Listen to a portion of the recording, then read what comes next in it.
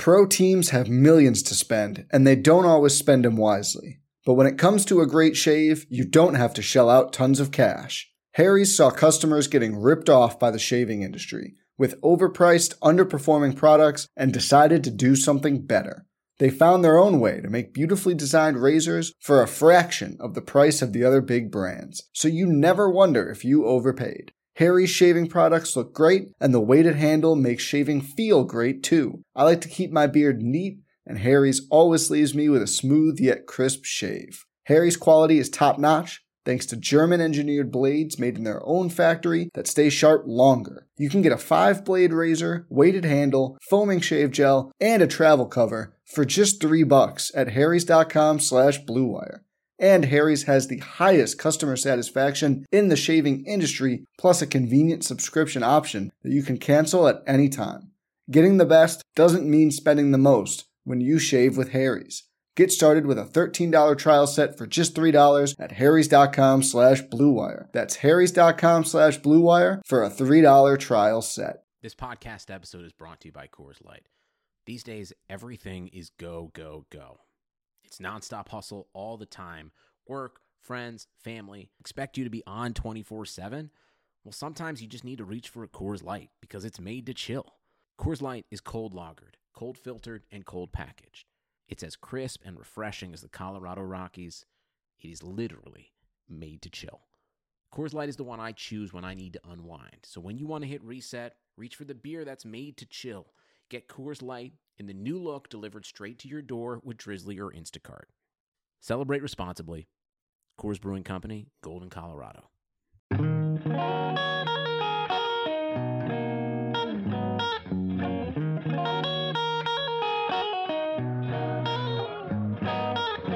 Welcome into the NBA Morning Deuce for Thursday, March 18th. For the second time. That's right. We had some recording issues. That's what happens in the podcast business, but we're getting it right. At least last time we only recorded for what? 2 minutes before we decided, hey, this ain't going to cut it. Mm-hmm. Let's start over. Couldn't see your smiling face. I could barely hear you. It wasn't great, but we're good. Yeah, now. it was a weird, but I figured it out. We got it figured out and we are here. You didn't even need to know that, but we like to be honest with the deucers. So we let you know what's going on because you did. There may have been some gold in there that you missed. And now we'll never know because everything was freezing. But we are here and we have a loaded show because there's a lot of basketball games tonight, some good games, but also we can officially say, and this is something I said on the last record for sure. I definitely said this. This is like the official start of trade season. Now, today, 2 trades in the NBA that we will talk about. 3 of the 4 teams that were involved in the trades played tonight. So we'll get right into it. And we'll start with the biggest trade and probably the biggest game of the night, right? The weirdest game. Biggest game because it was probably the biggest win for the team that won all year because they really haven't beaten a ton of good teams this year. But we'll start with the trade, which was Houston traded PJ Tucker to the Milwaukee Bucks, along with Rodion Kurucs, who they acquired and did not play at all in the James Harden trade. And they send Milwaukee's 2022 first-round pick back to Milwaukee. They get DJ Augustine, DJ Wilson, loading up on DJs. Mm-hmm.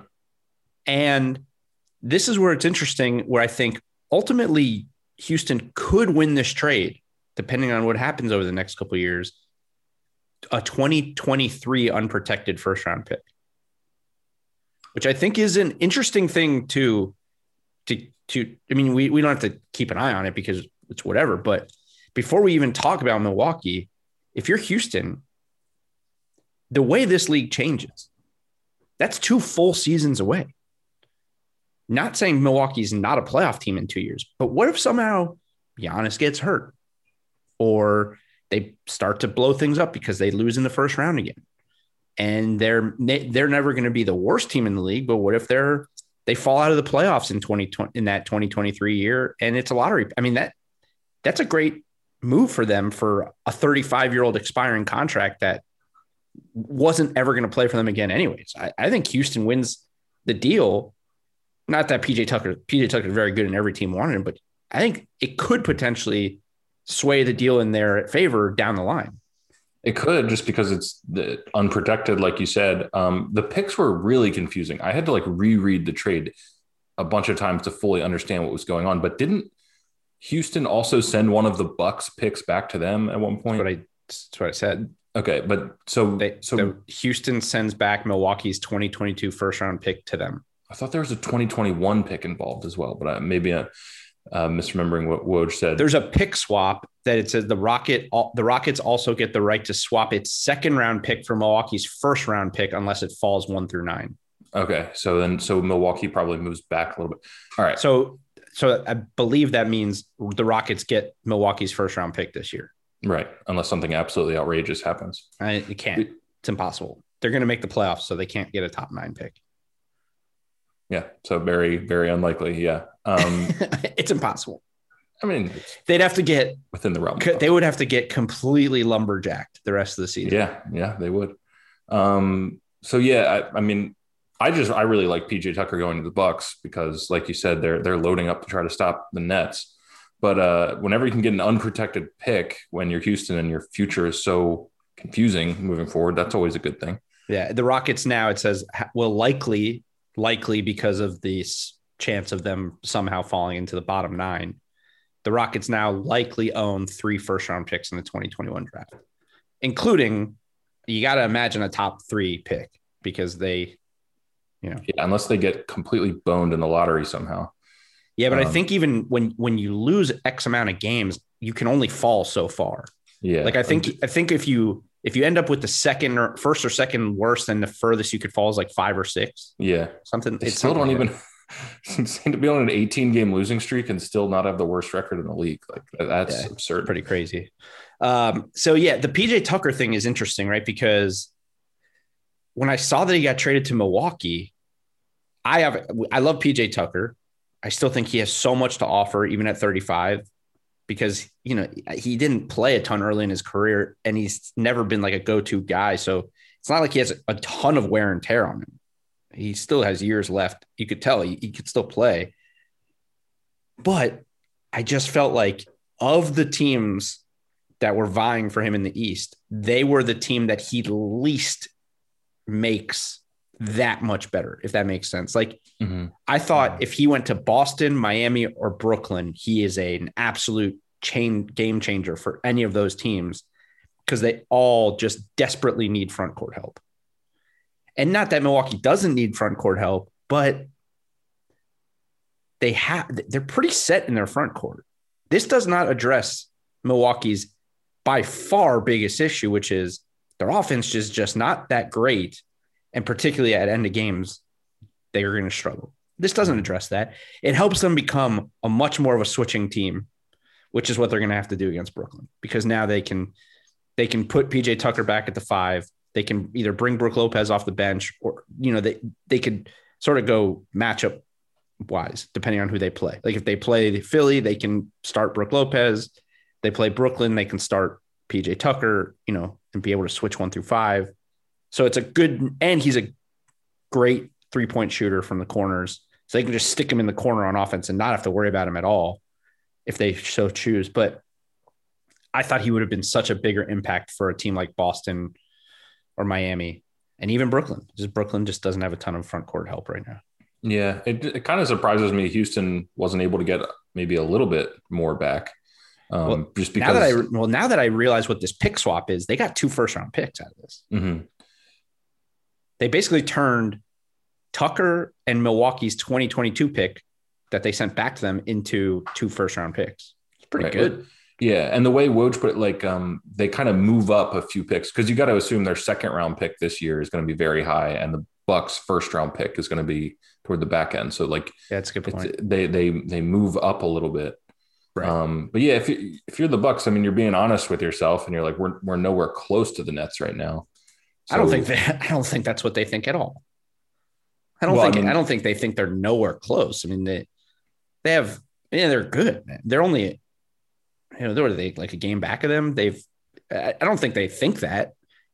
I don't think any team goes into, especially a team that has the back-to-back MVP and is at the top of their conference and playing very good basketball, is saying we're nowhere close.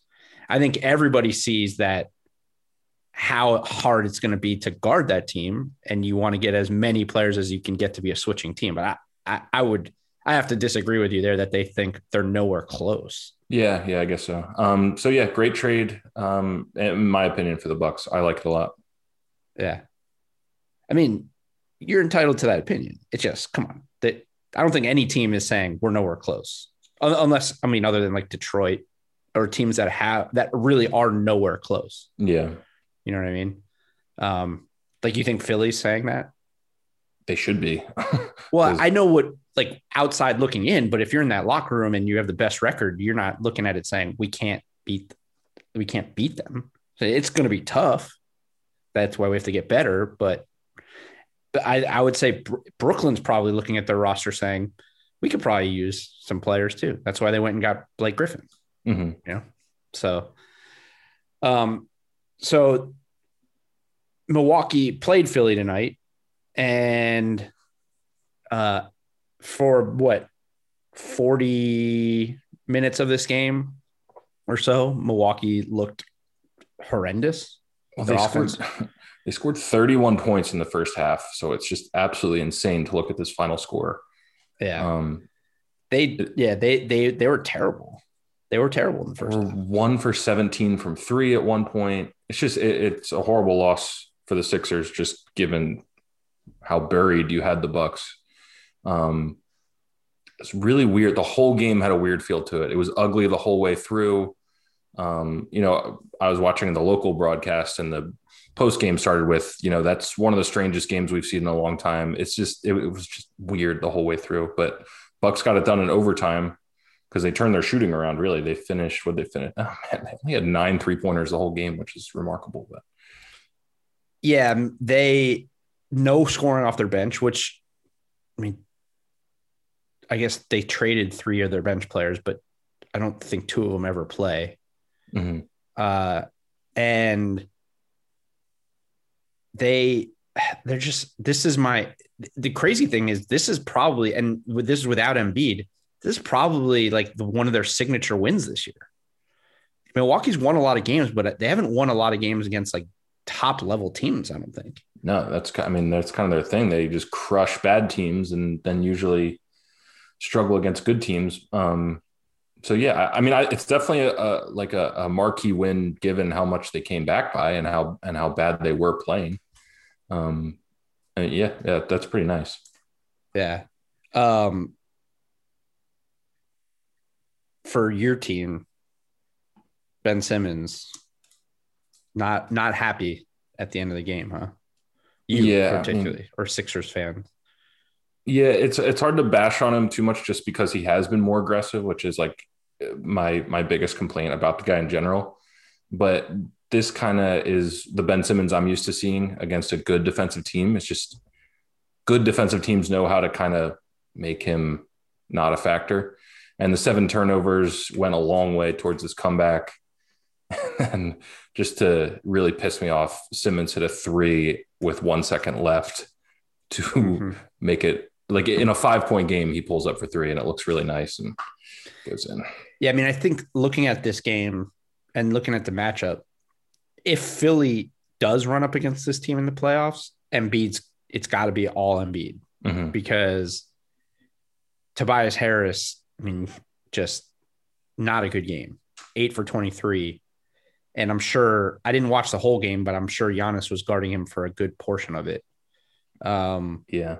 And Middleton, like, they just, when they're locked in, they have a good defensive team, and it's just going to get better now that they can switch with PJ Tucker. Yeah.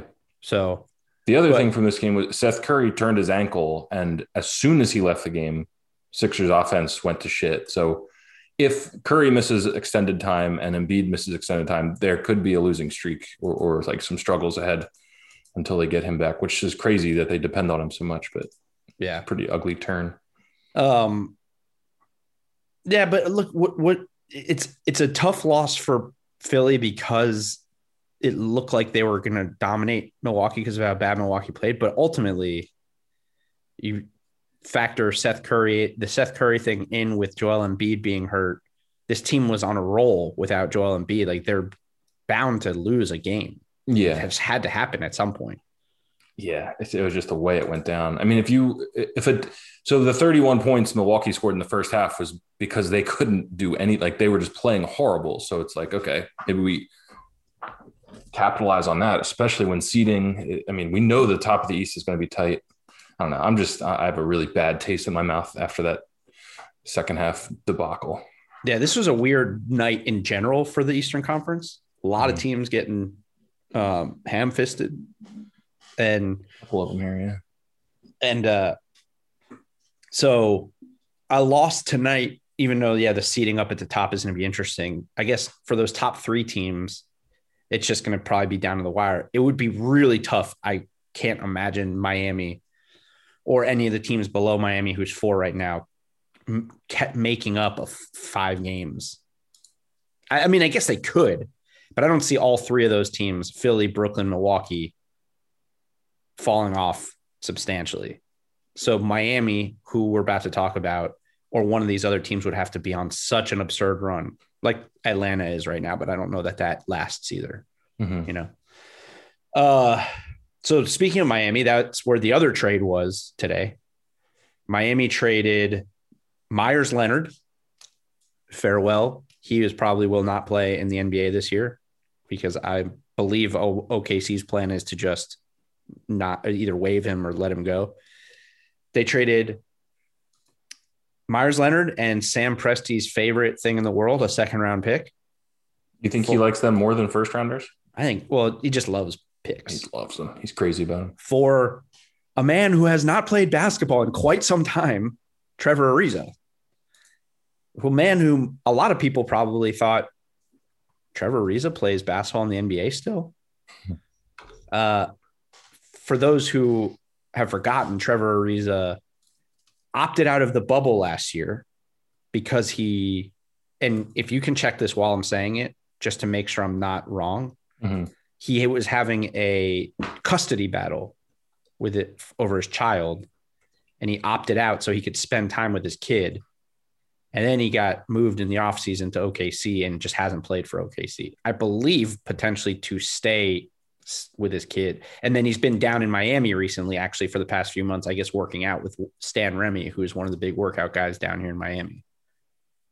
There's also, I'm looking at the custody thing. It looks accurate, but there's also like allegations of abuse and stuff that have gotten thrown away. So something very confusing happened in his personal life last year. Yeah, but I think the reason, at least that he gave for opting out, was he was going through the custody battle and he wanted to spend time with his kid because they weren't sure what was going to happen and whatever. Yeah.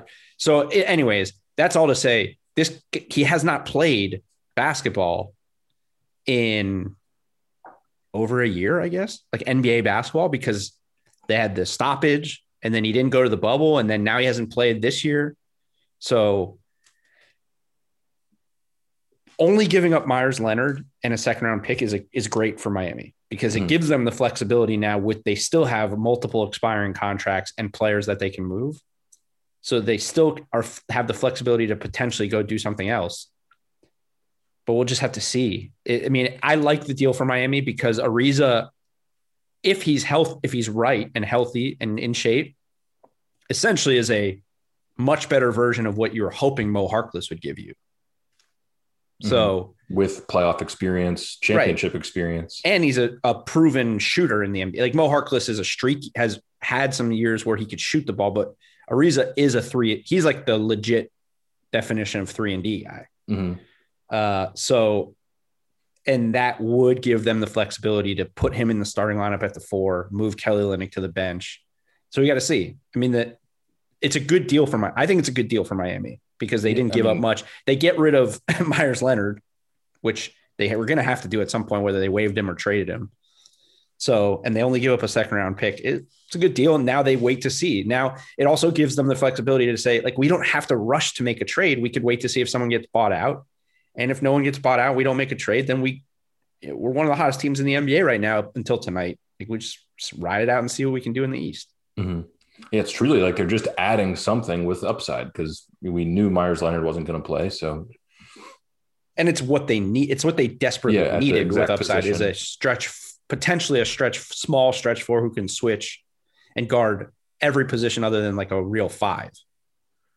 So, and look, the way Miami played tonight against Memphis, they desperately need that punch. They need him to come in and be right, because if it's not from him, they need to do another move because Miami lost to Memphis 89-85. That is their sixth game. I talk about on this show and the other show all the time about how they lead the league in wins, holding their opponent under 100 points. They also lead the league in losses, scoring 85 points or less. So the offense is arguably just as bad as the defense. The defense has just been a little bit better and so elite that they've been winning a ton of games. But this is glaring. And you look at this 8 of 34 from three. They just continue to jack up those threes, even though they are not making any of them.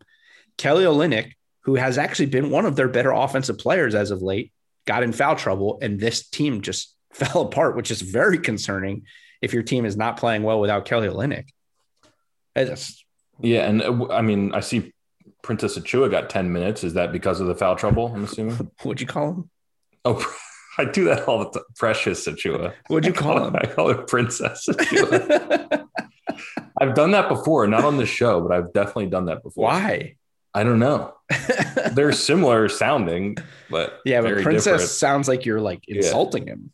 It does, yeah. Well, all right, I got that. If he needs to be insulted later, I've got that in the bag.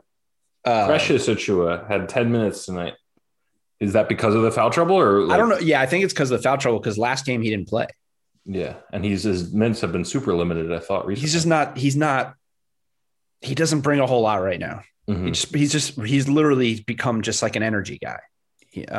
He still has a lot. He is obviously still has huge upside, but he's not good. The big thing, and I think I mentioned this before the show, and I'm going to go through these tweets because I want you to judge whether I twittered this dude so hard tonight on Heat Twitter. Okay. So I tweeted this out during the game. I said, I think the Heat are in a good enough spot where they can rest guys here and there if necessary. It might be time for Goran Dragic to take a night off for maintenance. This was after the first half.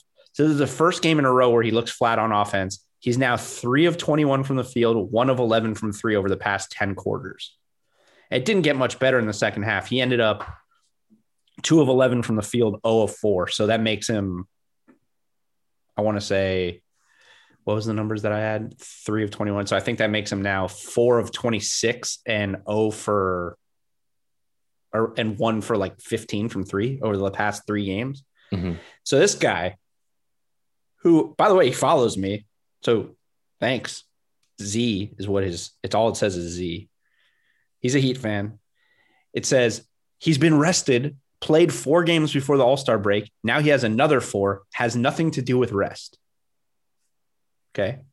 So I said, do you mean that he rested during the All-Star break? Because the games he missed before the break weren't rest. He had a sprained ankle. Sometimes a 34-year-old just needs a night off. And he responded. He literally said that he didn't really need the All-Star break because he was resting the 3 weeks he was out. Obviously, he still got the All-Star break. Sadly, it looks like the result of injuries. And I said, right. So he rested while he was injured. He came back. He played solid. Now he doesn't look right, potentially because of injuries. The remedy for that would certainly be rest, no? And he said, honestly, he's only played 1 good game versus Utah and the second half versus Chicago. Maybe you're absolutely right, but he looked like this since coming back from the injury. And then I said, Z started backing down. Oh, yeah, no, I Twittered him. I said Chicago and Utah were particularly strong games, but he scored double figures in 7 straight games when he came back from the injury. Some were more efficient than others, but the past 3 games, including tonight, he's just been especially bad. He's too important down the stretch for an offense that already looks rough. If injuries are still impacting him, Miami's playing good enough. for him to take some time off to get right. And then he goes, he's literally the only player I trust as a playmaker in the playoffs outside Jimmy. As you say, he's too important to be forced in a back-to-back if he's really tired. So it all came full circle. I Twittered the fuck out of that guy. Yeah, Z was probably questioning a lot of things about himself after that exchange, because it's rare for somebody to do a 180 on Twitter like that. But the point, I mean, Goran Dragic was so goddamn important to like their run last year. Like exactly. And it's not unheard of for a 34-year-old to just take some nights off, dude. Mm-hmm. This is a very bad stretch. He's had inefficient stretches, but not like this. He looks horrible out there, and he does look slow. His shots look short. Like, just bench the guy. We're coming off 6 in a row. It's back to back. He just doesn't look good, but none of the guards look good. Kendrick Nunn was awful in this game. Tyler Hero was pretty bad. He hit a couple shots in the end, but really was not very good. Duncan Robinson's 3 of 11. Like, this whole offense is just not good. It's not good. And it's alarming. And I can't put my finger on it when I watch them, because other than the fact that they insist on living and dying by the 3, and they are dying. They are one of the worst 3-point shooting teams by percentage in the NBA this year, and they still take a ton of threes every game. And it gets to the point where it's like, how long can you go being like, well, eventually the threes will fall because we're a good 3-point shooting team. Maybe you're just not maybe you're not as good of a 3-point shooting team as you think. And you got to start getting into the mid-range, playing more pick and roll, forcing paint touches, just like doing more things outside of forcing these 3-point shots. 11 threes from Duncan Robinson when he's 3 for 11 seems unnecessary. Like, the secret's out on Duncan. Like, Duncan Robinson is still like as good of a shooter as there is in the league, top 5 at the least, but like, he's not, I mean, he's on everyone's radar, you know? Yep. So it makes sense. They lost Jay Crowder. Like, they aren't the same, like the 3-pointers. It makes sense that it's not as effective this year, but right. And hopefully you would this Trevor Ariza trade, for Miami's sake, if he shoots the ball at, like, say, a high 30s clip, and then they're not starting 3, because for some reason Kelly Olynyk is shooting really bad from 3 when he's at the 4, but when he's at the 5, he's shooting the ball great. So they get a non-shooter out, a guy who's not really stretching the floor, out of the lineup. Now they're not shooting a bunch of non-shooters. And then when Kelly comes in at the 5, it makes them super versatile. I don't know. The offense looks bad. They need a shot in the arm. We've been saying it for a while, though, for this offense. They just happen to be playing some of the best defense we've seen in a long time, because Memphis only scored 89 points in this game. That's crazy. You know, that's a straight up 90s game. I know. 89, 85. Nobody on Memphis even scored over 15 points. I know. That's crazy. Jimmy Butler's still playing incredible, by the way. It's just that everyone else is playing bad right now, offensively. Yeah, normally these types of losses, we're always pinning it on Jimmy Butler not being aggressive enough, but he was plenty aggressive tonight. Yep. All right. The other team, so that's 3 of the top 4 teams in the East. The top team is the Nets. Well, the top team is Philly, but the Nets are the Nets. No Kevin Durant still. Kyrie Irving didn't play. They're playing the Pacers, who looked like they maybe were getting it together. Karis LeVert's playing now. They're getting healthy. And Brooklyn just doesn't lose basketball games. Put up James Harden, 40, 15, and 10. And I hate to say it, but maybe people are right. Maybe he is going to be in the MVP conversation.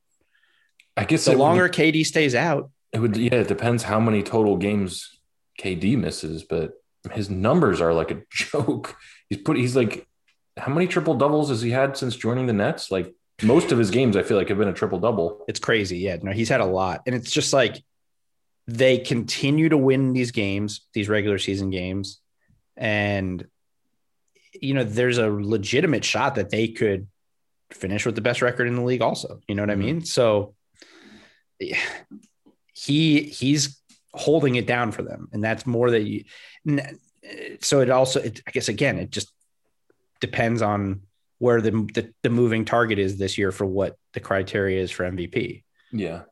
because yes, right now he's the most important, the most valuable player of that team because he's playing, but he's also not. There's 3 valuable players. You know what I mean? And he's just not like anybody voting for MVP should know that he's not the best player on his own team. And I like, again, that's not like a certified criteria, but he just wouldn't get my vote for that reason. Yeah, but they don't lose right now. They're just not losing basketball games. And the Pacers actually, they played pretty well. Just the Nets are so, and this roster is not good. They're just playing with such confidence right now. Like, I don't mean the roster is not good. I just mean like without Kyrie and KD. Yeah, it doesn't. James Harden. It looks like James Harden's playing with the Rockets again. Right. You know, but they're playing in the East, and you know, I mean, he's with D'Antoni essentially. Yeah, D'Antoni's Joe on Harris bench. has been sick. Joe Harris has been. Joe Harris is very good, but look at the rest of that team. Yeah, it's underwhelming. 3 guys on the NBA.com box score that don't have headshots. What? There must be something wrong with their headshots. Yeah, why did Joe Harris not have a headshot? Yeah, that seems like a technical issue. Yeah. Yeah. And so that was, I guess, those are the top 4 in the East, but there's a lot of action. The Eastern Conference it was a weird night for the East. Boston loses to Cleveland. Terrible loss for them. This is a horrible loss. But also sort of just highlights what we've been talking about with this team all year, which is if one of their top 4 players doesn't play, they're not a good team. Mm-hmm.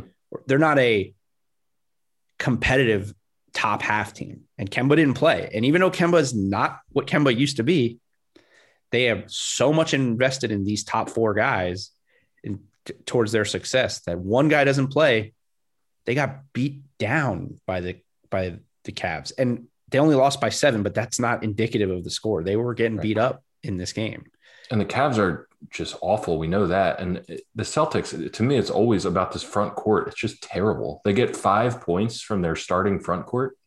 Robert Williams, I mean, he had a decent game, but he came off the bench for them. I think they just need to make that switch. Like, Robert Williams should be starting for them, in my opinion. He's getting starter minutes, but Semi Ojeleye and Daniel Tice, it's just so bad considering the star power you have on the team. I just can't believe it's gotten this bad for Danny Ainge. Yeah, and I went back. I was looking. If this team gets knocked out early, there's a lot of people that are blaming this on Brad Stevens, which is absurd to me. And I don't know if Danny Ainge is on the hot seat or what the thought process is in Boston. I think we've brought this up a few times. Like, they're only 2 years from removed from going to back-to-back Eastern Conference finals. Jaylen Brown was on both of those teams. Jason Tatum was on one. But if you look at those playoff runs, Terry Rozier, Al Horford, Marcus Morris, Kelly Olynyk, and Jay Crowder were on those teams. Jay Crowder and Kelly Olynyk were on the first one. Terry Rozier, Al Horford, and Marcus Morris were on the next one. If you had those guys on this team right now, this team would be a favorite in the East, no question.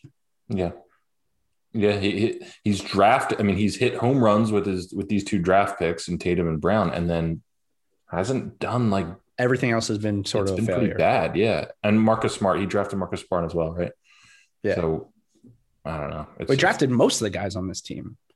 I just mean he drafted Ojeleye, Peyton Pritchard, Robert Williams, Grant Williams, Carson Edwards. Like, all those guys are draft picks, but that's the problem. We've noted on you can't win solely building through the draft. You have to hit on probably 2 of the 3 or 3 of the 3, which is trades and free agency. Their trades, I love Kemba, but doesn't seem like the Kemba thing is working out that well right now. And the Kyrie thing didn't work out. And their free agent pickups this year were Tristan Thompson and Jeff Teague, who we were excited about, but obviously has not worked out very well. Right. Well, they let Al Horford and Gordon Hayward walk, or couldn't pay them, essentially, right? Mm-hmm. So, yeah. Well, no, they traded Al Horford, didn't they? Yeah, I guess Al Horford was a trade, but it had to do with his contract, I believe. Yeah. I forget, but Boston has lost 2 in a row now. They're 20-20. They're in the 7 seed. I'm not ready to say that they are not a lock to make the playoffs, but they're teetering. They're teetering because, again, the Pacers and the Bulls are pretty good teams. Like those teams could make runs. And the Hawks are playing great. Like Boston, everything in my mind and heart tells me this team will be in the playoffs. But they're sort of teetering where other teams in the East are getting better, even though tonight was not indicative of that. Boston doesn't seem to be getting better. The Pacers, the Bulls, the Hawks, the Hornets, the Heat, and the Knicks, even to a little bit of an extent, all seem to be trending up. Pro teams have millions to spend, and they don't always spend them wisely. But when it comes to a great shave, you don't have to shell out tons of cash. Harry's saw customers getting ripped off by the shaving industry with overpriced, underperforming products and decided to do something better. They found their own way to make beautifully designed razors for a fraction of the price of the other big brands, so you never wonder if you overpaid. Harry's shaving products look great, and the weighted handle makes shaving feel great too. I like to keep my beard neat, and Harry's always leaves me with a smooth yet crisp shave. Harry's quality is top-notch, thanks to German-engineered blades made in their own factory that stay sharp longer. You can get a 5-blade razor, weighted handle, foaming shave gel, and a travel cover for just $3 at harrys.com/bluewire. And Harry's has the highest customer satisfaction in the shaving industry, plus a convenient subscription option that you can cancel at any time. Getting the best doesn't mean spending the most when you shave with Harry's. Get started with a $13 trial set for just $3 at harrys.com/bluewire. That's harrys.com/bluewire for a $3 trial set. Yeah, and Boston seems to be trending way down, and especially when even one guy sits, which is that's a bad way to be. Yeah, I mean, I think this is probably the most important team one of the most important teams to keep a look at on the trade deadline, because they just have to do something that changes like a big pillar of this team. Like they need to look different after this trade deadline, in my opinion, to feel good about where this is going. Because right now it's Tatum and Brown and Smart, and then a bunch of just. Oh my goodness. Breaking news on the NBA Top Shot Discord. Whoa. The economy is made up of real people doing real stuff, and it affects everything. Which you obviously know since you're a real person doing real stuff. Marketplace is here to help you get smart about everything beyond the what of the day's business and economic news. We dig into the how and the why with the real people driving our economy. From big tech and interest rates to small businesses and what's happening at the Fed. Marketplace breaks it all down so you don't have to. Listen to Marketplace wherever you get your podcasts. Thursday, March 18th, 12 p.m. Pacific. Rare All-Star Game packs. 7 moments, $229 a pack. God damn it. I guarantee you I win the lottery. Hold on. Only available for purchase to accounts that already have started their collection and own at least 3 moments. Wow. At the time of the drop. Wow. Okay. So I'm feeling pretty good about that. I just don't know if I can spend $229 on video clips at the moment, but yeah, but you're almost guaranteed to get one that you can turn around for that much money if you want. Then you got to wait like a month to get your money out. I'm going to do, I mean, what am I talking? I'm going to absolutely buy this thing, but yeah, now I can't wait until 3 p.m. I guess I should. I mean, I sold one the other day for 70. I can probably sell this Booker for 50 or 60. That'll get me halfway there, just like that. I got my stimulus coming. Tax returns, right? Tax return. Get paid on Friday. I mean, it's just, maybe I'll lower my Kyrie price. Might have to get that thing sold. Sell that Kyrie. Especially because that card is like Seeing Stars, and this is an actual All-Star card. Like you'd rather have that. Yeah, I could sell that Kyrie for $200 and then I'm good. Mm-hmm. Maybe that's what let me I'm going to go on the marketplace after this. Yeah, I see the wheels are spinning here. That actually probably is a better move. Mm-hmm. As long as the marketplace is open. Well, but then what if I sell the Kyrie and I don't get a pack? Then I just sold it for less than I wanted to sell it for. Right. Wow. This is feeling risky the clamps of a free market. Actually, no. Here, here's what I'll do. No, what I do is I get the pack and then sell the Kyrie to get the money back. You know what I mean? Yeah, you can do that. It's just to get the actual like liquid cash is going to take a while. Is the problem. Oh man, but how could you not get it at this point? We're so deep. It's all I think about. So we're so deep in the Top Shot game. It's derailed our entire episode. We still have so many games to get through. Yeah, but that is breaking news. That just got put in the Discord at 5 minutes ago. Wow. Did we beat LG on this? Probably not. No, there's no way. Although I haven't seen a tweet about it, but oh wait, here. Yep, nope. The First Mint tweeted about it 17 minutes ago. Yeah. 36,000 packs also, by the way. Oh, I'm getting one. I'm going to need one. 36,000 packs and you have to own 3 moments? That's interesting. Huh. I mean, I might have to take out a loan tomorrow. For me, I'll give you a good rate. Yeah? Yeah. All right, let's get back to this. Celtics are in trouble. I will wrap up that. Celtics are in trouble. Celtics, I'm not ready to say they're in trouble, but they're teetering. They're teetering on being in trouble. There's 32 games left in the season. They've played 40 games. They are teetering on trouble. Who else?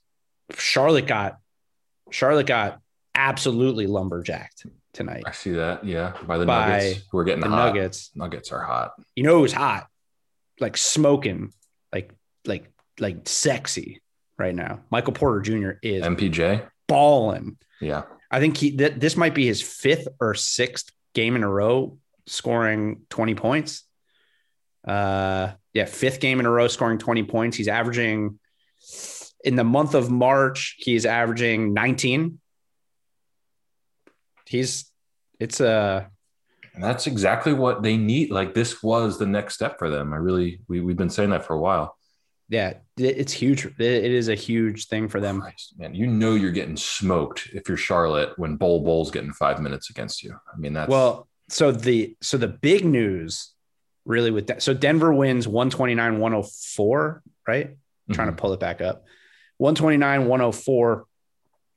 Like I said, Michael Porter Jr. has just seems to be potentially taking the next step for them. And like you said, that is a scary proposition for the Western Conference if he becomes this guy. Because if he's a 25-point a game scorer for this team and Jamal Murray can become the possibility of more of the up and down that he is, and obviously Jokic doing what he does, that is a scary 3 right there. Plus everyone else starting to get healthy. Yeah, their bench is okay. It's okay. It's not like they have any major holes there. Yeah, this is a team to watch for sure. Yeah, but the story, Alex, here is there was a report from Chris Sheridan today that the Nuggets and the Magic are discussing a deal potentially for Aaron Gordon that would have to include Bol. Oh, that is the story. Please make that happen. Free Bol. Yeah. Bol playing for Steve Clifford. I am all in on that. I actually thought about selling my Kyrie earlier and buying a Bol Top Shot just on the chance that he gets traded and goes and plays for Steve Clifford. It's kind of messed up. That's the exact thing that just went through my head, but I think he had like a bunch of moments last year. He has them on there. The cheapest one on there was like $200. So I was thinking about lowering my Kyrie price and buying this Bol. Now, obviously, I need that money for the pack. God, I want that to happen. And the Nuggets, I mean, Paul Millsap, he's old, so Aaron Gordon slides in there perfectly. And then Paul Millsap can be this bench roll guy. God, that would be a good trade. I don't know, man. I don't love Aaron Gordon. I mean, I guess he's good for that. He's better for them right now, but that could be one of those trades that we look back at 5 years from now. We're like, what were they thinking? You think so? Why? Because of Gordon's contract, or no? Because Bol. Because it's Bol. I'm tripping. Yeah. I mean, Bol. We might be higher on him than most other shows out there, but he has the potential to be what Porzingis was before he got hurt, and maybe more. I think, Yeah. So I hope the Bol episode is still somewhere on the internet. Go listen to that if you're listening to this and you haven't heard it. So we were all about Bol in the offseason. We're still all about Bol. Yeah. Love that guy. All right. What else? Toronto. Man. So Toronto lost to Norm Powell had 43 points tonight for Toronto, and they lost to Detroit 116-112. They've lost 6 in a row now. And there seems to be a direct correlation with Norm Powell becoming their best player and them losing, because they were completely healthy in this game. OG Anunoby is the only one who sat. They had everyone back. Powell over the last 7 games is averaging 30 a game, and and they've lost 6 in a row. Well, the reason they've lost that many in a row is the COVID shit, right? But here's it got me thinking, and I looked this up. Fred VanVleet got 4 years, $85 million from this team, and he averaged 17 a game last year and shot 38% from 3. Norm Powell is now averaging just about 20 and shooting 45% from 3. So he's going to get $100 million from this team. He has a player option. Yeah. And then this core of super semi above average players is in place for the next 5 years. And then the Raptors can be a 500 team until Siakam retires or something. I don't know. Well, they have a huge decisions to make here, because they can't keep all these guys. So they either have to trade Norm Powell. You can't pay him when you just paid all these other guys, or they have to trade one of these guys that they just paid if they think now that Norm Powell is the guy. But you can't pay him after you just paid all these other guys. Plus there's Chris Boucher who's going to get paid. You're going to pay. Plus you're not winning. I'm just saying that's what I mean. You're going to pay all these guys who are putting up good numbers on a bad team. Yeah.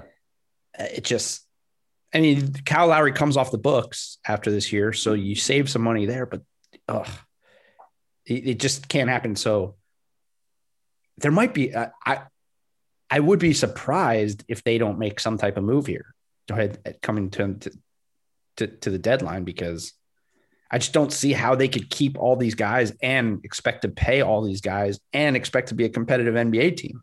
Yeah. Do you think trading Powell makes the most sense then?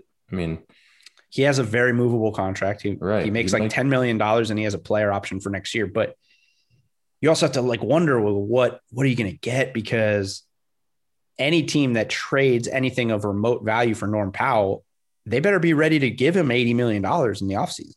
Are you ready to say that he's a $20 million a year guy?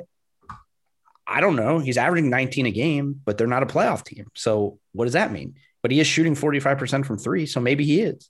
Is he better than Fred VanVleet? I don't know. Well, both guys are excellent bench player, excellent 6-men type guy. And those, I'm not really pumped to pay those type of players $20 million a year. So Norm Powell is more physically natural at the 2 guard, even though he's not huge. He's like 6'3". I think VanVleet's listed something like 6'1", 6'2". I think he's like 5'11". Yeah, if that. But so, yeah, I don't know, man. But Powell, it's not necessarily his fault that they're losing. You're right. He's playing great basketball. He's going to get a lot of money. He get a lot of money. Norm Powell, let me tell you this. Norm Powell has a chance to make $100 million. Crazy. Yeah. Do you ever think you'd hear those words?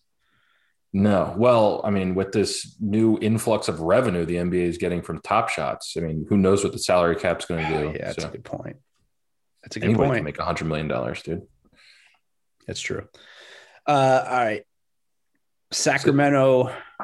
Was there anything else? Actually, Sadiq Bey had 28 points, and Pistons are loading up on young wings. That's kind of cool. It is interesting. I was thinking about this looking at their roster earlier is now they have Killian Hayes when he comes back from the injury. Sadiq Bey's looked really good. Jeremy Grant is having a great year. Hamidou Diallo. Isaiah Stewart.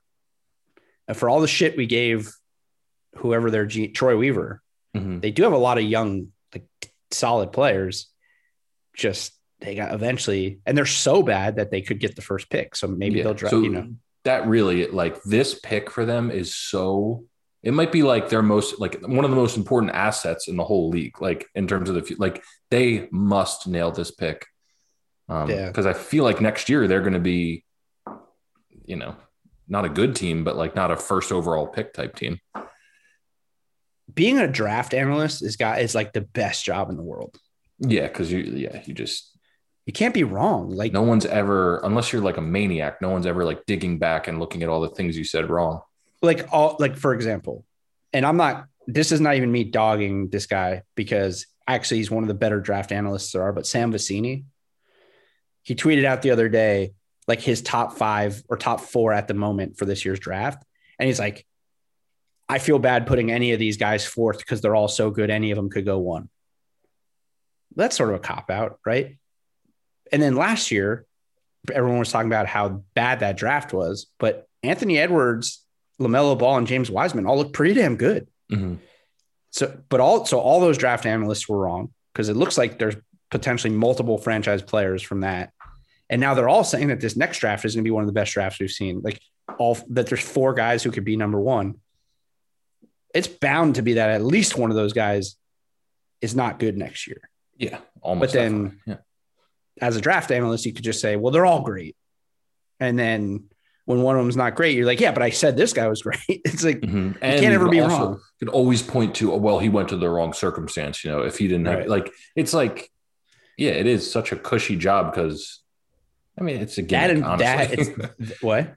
It's like a gimmick type job. Nobody actually knows. It's like that and being a fantasy analyst. Yeah. Yeah. Because like fantasy analysts, I've noticed like they obviously study the numbers and they study trends, but they're also in like 30 leagues each. Right. So they could be like, yeah. I won 9 leagues this year. Right. Yeah. You were in 52. Yeah. Like, those jobs. Good for those guys though. They got in, all those guys got in when it mattered and making a lot of money, just being wrong 96% of the time. It's nobody cushy. Remembering. Right. Exactly. The 24-hour news cycle. Just being always something new to be wrong about. Right. Yeah. Exactly. Okay. Bulls lost to San Antonio. The Bulls also in this game were up by 23. So they blew that one. They blew that badly. They lost the fourth quarter 39-19. Not good. Jakob Poeltl with 20 and 16. Hey, I'll take it. Yeah, it's weird what's going on with the Bulls because they're good. They're up and down. And then that Billy Donovan put Thaddeus Young and Satoransky in the starting lineup and benched Kobe White and Wendell Carter, brought them off the bench. It hasn't really worked. Do they go back to those guys? Like I think they should. They're pretty up and down, but again, they're young. They're probably a little ahead of schedule. Definitely. What else? Oh yeah. Christian Wood came back tonight, which is awesome. Go? Yeah. Awesome for Houston. He had 21 and 9, but they lost their 17th game in a row to the Warriors. Tough game to have to come back to. I think it's 18. Hold on. Just first. Yeah, it's 18 according to ESPN. They've lost 18 in a row. But also, when Christian Wood was playing and they were winning games, John Wall was playing, Eric Gordon was playing. Other guys, PJ Tucker was playing. He comes back to a starting lineup of Kevin Porter, Sterling Brown, Jayshawn Tate, and Daniel House. So he could play. He's going to put up numbers. This team's not going to win games. Yeah. Sucks. Kevin Porter Jr. with another good game. That's a little bit of a revelation. So that's fun if you're Houston, but I can't imagine 18 in a row is is brutal. And I mean, that's like, and to also not have the worst record is blowing my mind. But yeah, well, the best part of the Kevin Porter Jr. thing right now is that they still haven't really adjusted his value on FanDuel. So he's still like a $6,000 player. Okay. So he's like a must play until they adjust him up to where his value actually is right now. Right. Good win for the Warriors. And like no one really, it's just like one of those things where Houston's so bad.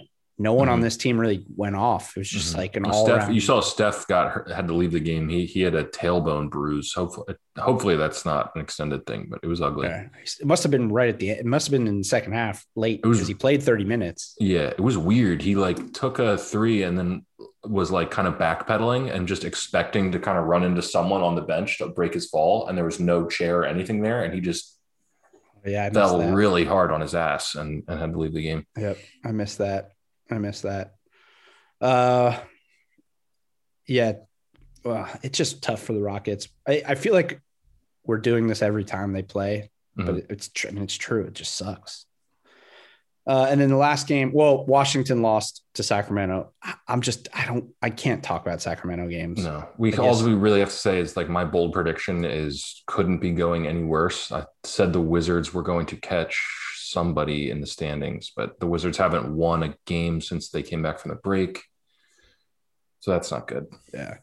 And then the last game was Luka's thick ass getting it done. They beat the Clippers. These Clippers. They were visibly sleepwalking in this game. Paul George had a great game, and then everyone else is just kind of walking around. Luka loves playing the Clippers, huh? Yeah. 42 in this one. Mm-hmm. They end up winning 105-89. But yeah, but that's the Clippers MO. We talk about it all the time. Constantly talk about it. Constantly. Win a game, look like shit in the next game. That's why this team's not good. 89 points against this Dallas D is really bad. And this is probably the best game, at least efficiency-wise, that Luka's had in a while.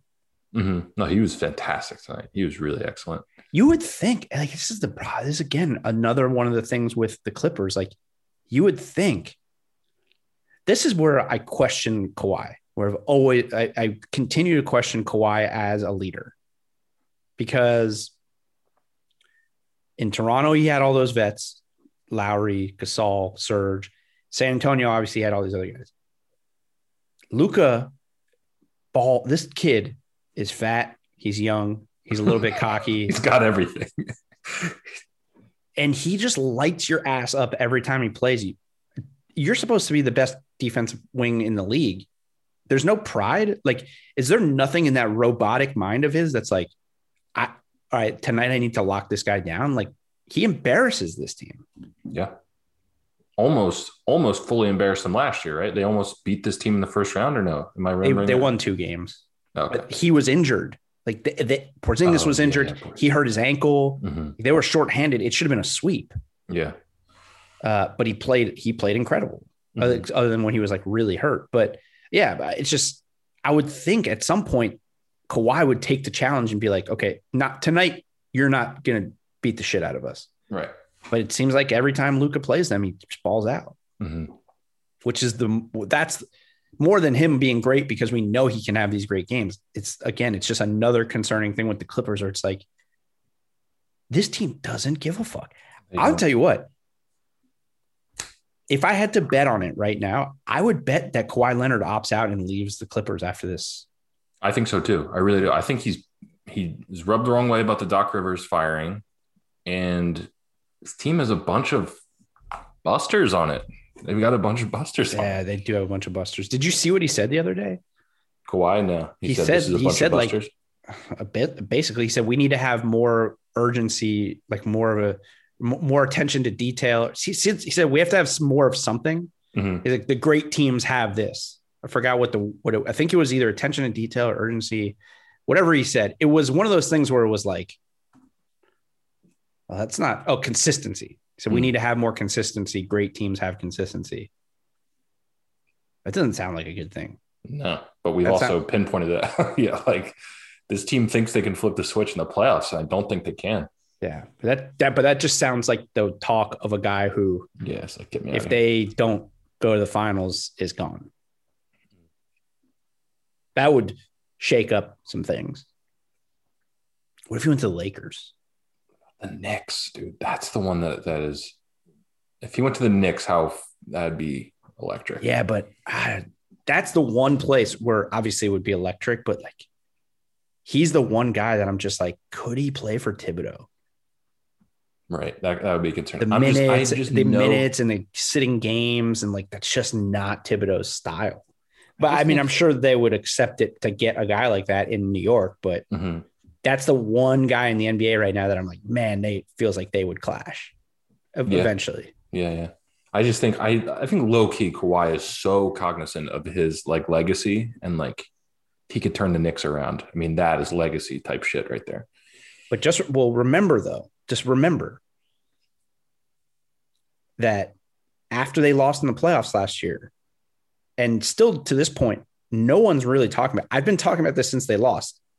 That his legacy is taking major hits, and that I said it after the playoffs. Yep, when they lost. But now, if it goes bad this year, we have to. I still contend you got to kind of have to rethink everything we thought before about Kawhi. Even with the two back, even with the two Finals MVPs, that's great. But again, Andre Iguodala has a Finals MVP. Like Finals MVPs are important, but when you play on a great team, changes. He's gonna have to prove that he's that guy. Yeah. I guess I don't think maybe ever in the history of basketball, I don't know if anyone's legacy took as big a step forward as Kawhi's did beating that Warriors team.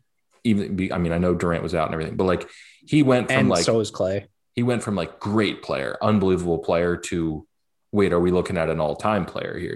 In the matter of one postseason.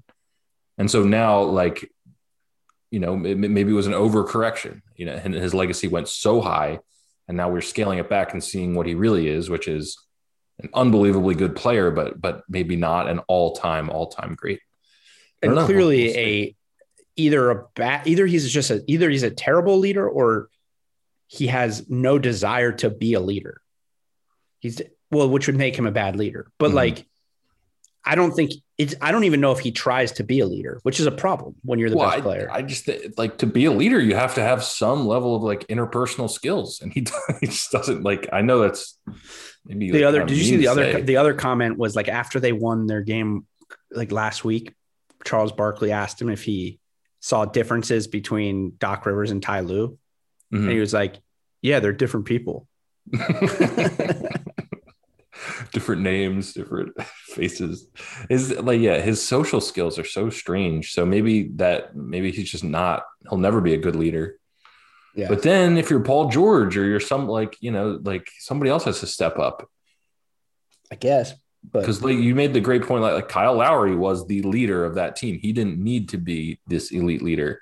Tim Duncan, Manu, Tony Parker, those are the leaders. So maybe the best recipe is on a team with like an absolute, like a guy like Kyle Lowry, a guy that the whole team will always follow. And then you're just this Miami. Oh yeah, that would be sick. Although what about Julius Randle? I mean, that's the, You want to talk about a guy who would gladly take the heat off of Kawhi, Jimmy Butler. Yeah. You know what I mean? Yeah. Just being on everyone's ass at all times. Yeah. That's a good point. Really good point. There's not a lot of places where that player exists where he would immediately fit. Like obviously the Lakers, but I don't know that there's not a lot of guys in the NBA where their personality and their ability is big enough to sort of take that away from Kawhi. Yeah. And that's one in Miami for sure. So, well, we'll see. But I would, if I had to peg it right now, I'd say 50-50 right now. To go to Miami or no, that he leaves. He leaves. Yeah. Okay. Yeah. I think that's probably fair. Yeah. All right. That's it for tonight and for the games. Got to unfortunately end on a sad note because there was a story that came out today Sean Bradley, who was, I believe, the number one pick, like in 91, 3, 5, in the early 90s. He was in a car accident 2 months ago, and he's paralyzed now. Gosh, yeah, I didn't know that. I don't think it was like publicly released. The Mavericks released a statement that it had that about it. I think today it was a car hit his bike. Is that what you said? Sorry, I didn't.